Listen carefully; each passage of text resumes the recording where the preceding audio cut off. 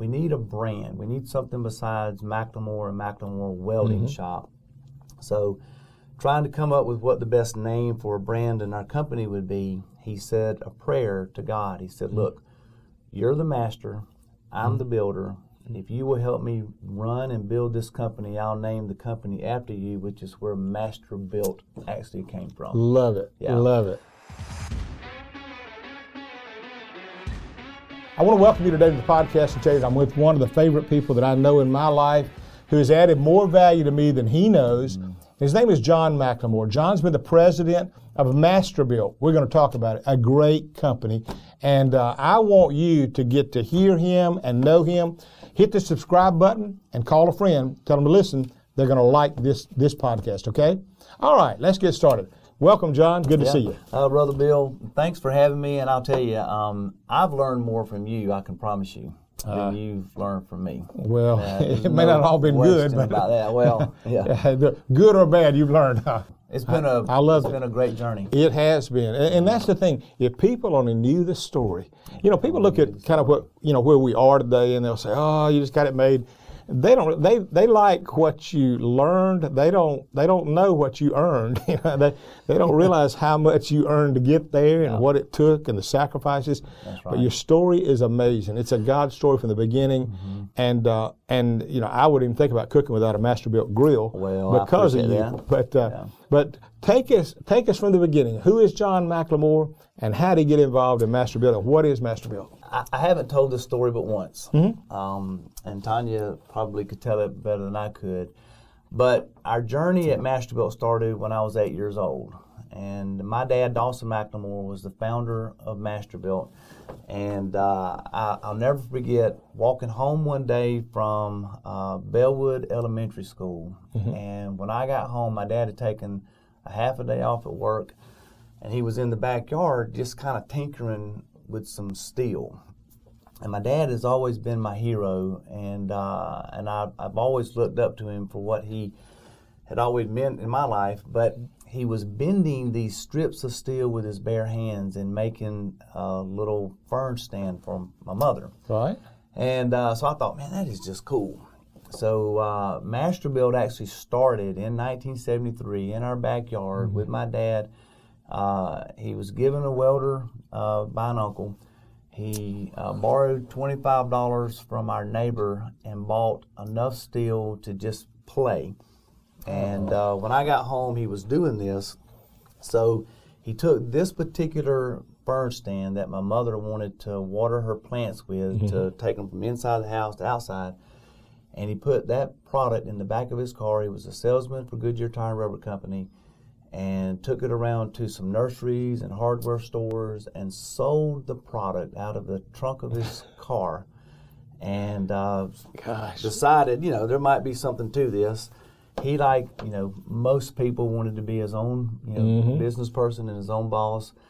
So he started Masterbuilt at that point, and it was just a hobby. Yeah. He did it from 73 to 76 for about 3 years out of our backyard. And at the time, the company was called M&M Welding, for McLemore and McLemore Welding. Huh. We went from fern stands to doing burglar bars and wrought iron gates, for people in their homes here in Columbus. And when the company got to a point that he was going to quit his job at Goodyear and go full time, he realized we need a brand. We need something besides McLemore and McLemore Welding Shop. So trying to come up with what the best name for a brand in our company would be, he said a prayer to God. He said, look, you're the master, I'm the builder. If you will help me run and build this company, I'll name the company after you, which is where Masterbuilt actually came from. Love it. Yeah. Love it. So I love telling that story. Yes. And so we go from 73 to 76, just kind of playing in our backyard, to renting our first building and having Masterbuilt formed. And we went from building fern stands to fish cookers. And there was kind of a pattern that started with the products that we were actually inventing and coming up with. It's actually products that we used. My mom used the fern stand for watering her plants. We got into the furniture baker's rack business because my mom wanted to have a baker's rack in her home, also to have her plants on. Yeah. My dad loved to fry fish, and we did it in our backyard. It was where I learned to cook. So the practical things and the culture just gave you the product. It did. Yeah. And what's amazing, Brother Bill, is today the best products that we have within Masterbuilt are the products that we love and use ourselves. We still have the original fern stand. Tanya does everything she can to try to find any of those products to kind of hold on to them. If we got a Baker track, she won't let go of it, so we collect those if we can. Fish cookers today, I've got one of the original fish cookers at our house. So we learned that the products that we wanted to develop were products that we not only use, but we tried to have research and development. R&D in the company, for us, stood for research and develop. For a lot of companies and a lot of our competitors, it stands for research and duplicate. And there was nothing about us that wanted to duplicate products. We wanted to have our own innovation. And I hated having products that were commoditized products or commodity products. That were whoever has the cheapest price has the best opportunity to land the business. We wanted to solve a problem that people had, whether it was cooking or water in their plants or hauling products on the back of their vehicles when we had the hitch haul products. And we love innovating those things that would solve that problem. And it was products that we loved using. So we go from fern stands to Baker tracks to fish cookers to actually the first turkey fryer that we did was back in the early 80s. Wow. It was a gas turkey fryer. And it actually went from us taking the fish cooker and boiling pots that we had, and we kind of combined the two to come up with the first turkey fryer. The first time I ever heard of a fried turkey was through you. Was through Masterbuilt. And the interesting thing about the turkey fryer story is we had the gas turkey fryers that we tried to have our own little spin on those products, but there were a lot of those out there. And in 2003, we came up with the world's first indoor electric turkey fryer. Which is really what catapulted us in that arena. Now that one, you devised that because of apartments and condominiums and things where they limited them having a grill, right? Something like that? We did, and God has a way of taking care of us, and people will never realize how much God takes care of them if they'll just let Him. He put that product into our business when the early 2000s, every news organization across the country was, televising houses burning down by turkey fryers. It was, just at the time, that was the story, for several years. They had a big black mark on them. They did. So we developed this product prior to that story actually hitting. And it looked like to the industry that we had developed at the wrong time. Strictly the safety. So we got on all the news organizations. First time we had actually gone on to Fox and Friends, which we love those guys. We do a lot of business with Fox. They had us on to show people the safe way of frying a turkey. Danny East was very instrumental in helping us develop that product. And you're talking in your message this morning about secondhand people. I am the success that I am today as a president and CEO, and Masterbuilt is the success that it is because of all the secondhand people and the third and fourth. You did a good job. Our entire organization propped us up. I mean, I don't believe in self-made people. Okay. I mean, unless you just sit at a computer and play the stock market, you can do it. But guess what? All the things that you're doing in the stock market, all those people had a lot of people making you that money. That's right. It's not just you doing it. And at Masterbuilt, I had surrounded myself with really talented people that were better than I was at accounting and better than I was at marketing and better than I was at certain things. And I was a born salesman. So I loved to sell, I loved to develop, but there was certain things that I wasn't good at, which is why we had the people coming in. Glenn Scarborough was a great person that helped us in our accounting department. And we got a list of people that about half of our company goes to Cascade Hills. I know. So I went from this 20-year gap from, in the early 80s when we developed these first products and some of our products to 2003, in between all of that, we wanted to be a more diverse company. And I had a staff meeting with our group, and I said, hey, who believes here that we can be a $100 million company? And, all the yes people were like, raise their hand. Yeah. And the more realistic people were like, I'm not real sure how you're going to do that, because you can't be that big of a company or $1 billion company and just sell fish cookers. I said, I didn't ask that question. All right. Who believes that Masterbuilt as a brand can be a global company and have the sky as the limit? And then more people raise their hands. I said, we've got to develop products that continue to solve these problems. So fern stands, baker's racks, fish cookers, turkey fryers. So then we got into the smoker business. And that is really what catapulted us globally. So that was the product that really grabbed. That actually did more for our company than the electric turkey fryer did. The electric turkey fryer is a great product, but it had some limitations as to how big that market could be. In the smoker business, and if you look at products today, whether they're grills, and then we got some tremendous competitors out there, Traeger and W.C. Bradley, Charbroil, got some great friends in the industry. Keep your friends close, keep your competitors and your enemies closer. Okay? So if you look at the market today, a lot of those products smoke food. Even if it's a grill, they want to play off of smoking. Right. So we kind of entered that a little in the mid-'90s, but more so around 2005 is when we really got into the smoker business.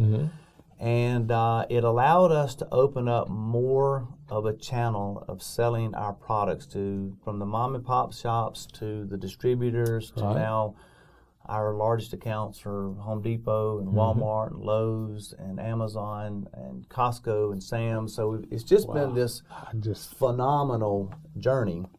And as I'm going through this journey from Masterbuilt, from being 8 years old to 18, becoming an owner, about 21 years old, I became the president and CEO of our family business, which we were really small business at that point. I was uneducated. I was not qualified. I'm pretty sure I'm dyslexic. I can't hardly read. I've only read 1 or 2 books in my entire life, so I just kind of struggled in that department. But for some reason, things were just clicking. And I think it happened about 1988 when I met my wife, Tanya. How about that? That always happens. That's when the success started. That's right. I kind of laugh about that, but there's a lot of truth in that, Brother Bill, because Tanya has helped me stay grounded within our business. I had been, and probably at some point still are, a workaholic. And in business, you're always going to have something. Always. In a church business, you're always going to have something. It never sleeps. In a business, you're always going to have something. And I can promise you, in a family business, you are always going to have something. And we've been fortunate within our family. It hasn't been perfect, but we've been pretty fortunate. And I do contribute that to Tanya helping me stay grounded with that. And if there were times that we had to work the 80-hour, 90-hour week, almost 24/7, Tanya was good with it when there was kind of a crisis. But then you get to a point that there's kind of always a crisis, just another crisis. And she said, look, if you're going to do it to salvage a particular issue that we're in, I'm okay with it. But if we're going to do it to buy another car or boat or house, I don't want it. Right. So it kind of made me step back a little bit and say, okay, we can always, how much is enough? That's right. Just a little bit more. Just a little bit more. So we had to kind of come to terms with that. My mother, who was the strongest Christian woman I had ever known in my life. We lost her about 11 years ago, was the matriarch of our family. Right. But we lost her, Tanya took that role. And she, if we're going to have any kind of a family, gathering or get together, Tanya is really the one that's kind of doing that and tries to keep us all in check. So and that's the thing. A lot of people don't realize that they can work themselves around the clock and lose their family. And what you've got is a wonderful family, and you've got a faithful family, but they want you to succeed too. Yeah. And Tanya was in there neck deep with you. I would watch the two of y'all on different things, all the time, or go over there. She's just neck deep in everything. That's what you had to have. Yeah, and Tanya's really good at being kind of behind the scenes and being okay with that. We just were on Fox and Friends again, and we do that show. We were like 2 Super Bowls. We've done it in between Thanksgivings. Thanksgiving, we've done it. We're actually doing it remote from our house now, which is kind of good and bad. We don't have to go to New York to do it, but we kind of miss going to New York and don't miss going to New York. Right, yeah. And Tanya buys all the food, helps prep all the food as we're getting ready for these things. Bailey, our daughter, helps. Right. The last time we did it, she did the dessert for us. Yeah. So it is a family affair. And John, too, our son, does things with us. Still very involved with the company with me, at this point. How about that? So it kind of gets us to where our journey has kind of gone. Yeah. Crazy successful, growing like crazy. Yes. We had, at one point, we had 5 owners in our company, all family. And over time, in, I believe, 87, my brother Bill decided to go into farming. Right. And locally, he's got Clearview Barbecue here in town. Oh. Very successful in that business. In 97, my brother Bubba decided to get out. And then in 98, my dad retired in 84, he semi-retired. Right. And was a silent partner from 84 when I became a part owner until 98 for about 14 years. And then he decided to get out as well, 100%. So then it's just Don and I, my brother, who in family business, you have a lot of stories about how folks get along. Right. Don and I had been in business our entire life. I was 8, he was 11 when we started. And up until 2012, when he decided to kind of move on and get out himself, we were 50-50 owners. He took the role as vice president. Right. We never had one argument. That's so good. Yep. Which is really bizarre. Y'all were though. Y'all worked well together. And with the names Don and John, you'd think you were twins. Because I think I told you this one time. I was in Sarasota, Florida. There was a group of family and friends there. We were all in the living room, and you came on. You were on like Fox or something, and I said to them, I know that guy. Hey, that's my friend. And somebody said, who? I said, John McLemore. That's it. And about that time, the camera turns, and it's on Don. And they said, Don, tell us so-and-so. And everybody said, his name is not John, it's Don. I said, no, it's not him, it's the other guy. So then they all turned to me. Then you came on. I said, there he is. They all turned. Then Don got back on. That's funny. I said, okay, I promise you, when we get to heaven, you're going to figure out there is a John, and he was on that show. Yeah. My dad tells kind of a similar story. He's in... it was probably maybe 10 or so years ago when Don and I used to be on the packaging.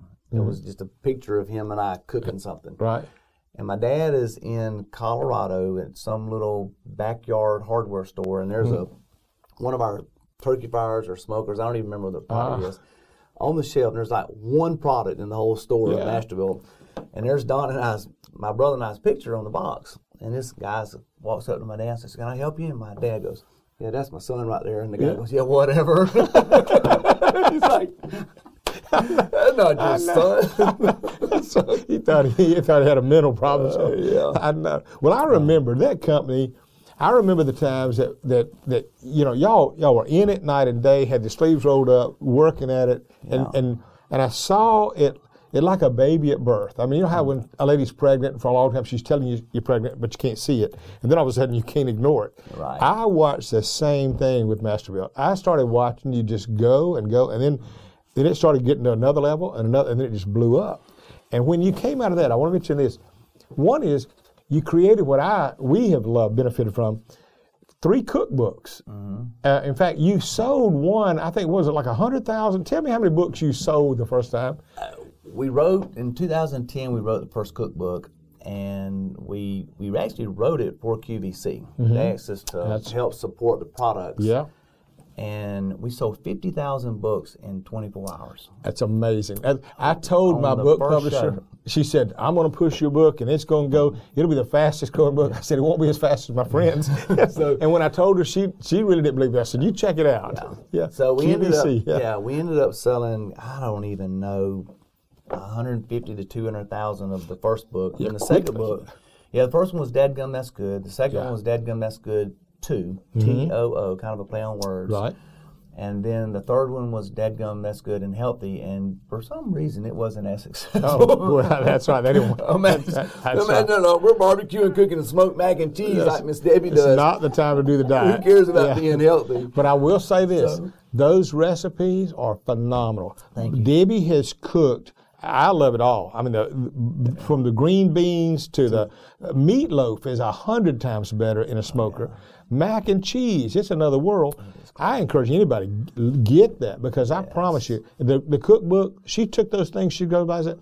When people come and she's cooked anything off that smoker from your recipe, they walk out the door wanting to go buy one and figure out how. Yeah. I mean, you hit a home run again. We appreciate that, and I'll talk a little bit later about the latest product that we've got coming out. Yeah, I want to hear it. Set you guys up with one of those.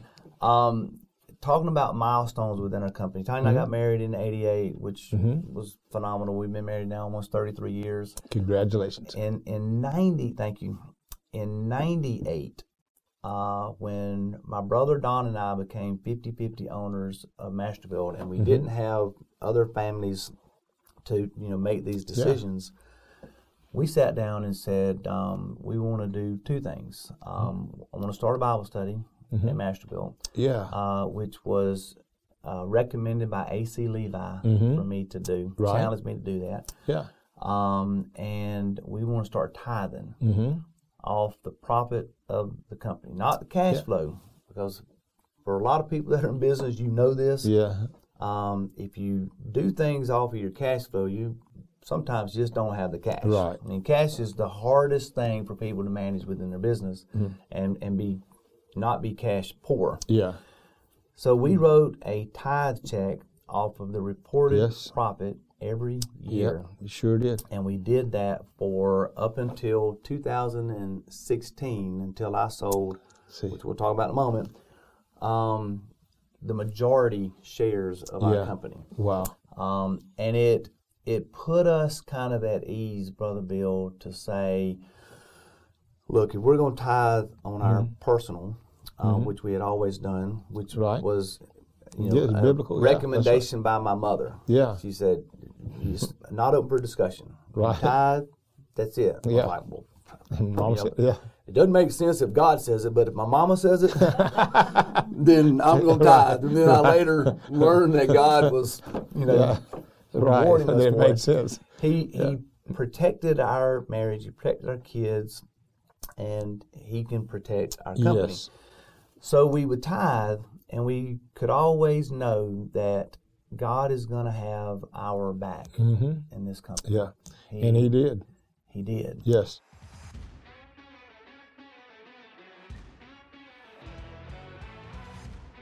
Thank you so much for watching this episode of the BP Leadership Podcast. Now, if you enjoyed this episode and all of our other ones, we need you to do a few things for us. We need you to subscribe to the channel if you have not already. We need you to like these episodes, comment on these episodes, and share them with a friend. We want the world to see the incredible content that Bill Purvis is consistently pushing out right here on this platform, BP Leadership Podcast. So make sure you do that if you haven't subscribed already, whether that's on YouTube or all of our awesome audio platforms that we're listed on, so that everybody can hear this. So make sure you like, you comment, you subscribe, and you share the BP Leadership Podcast.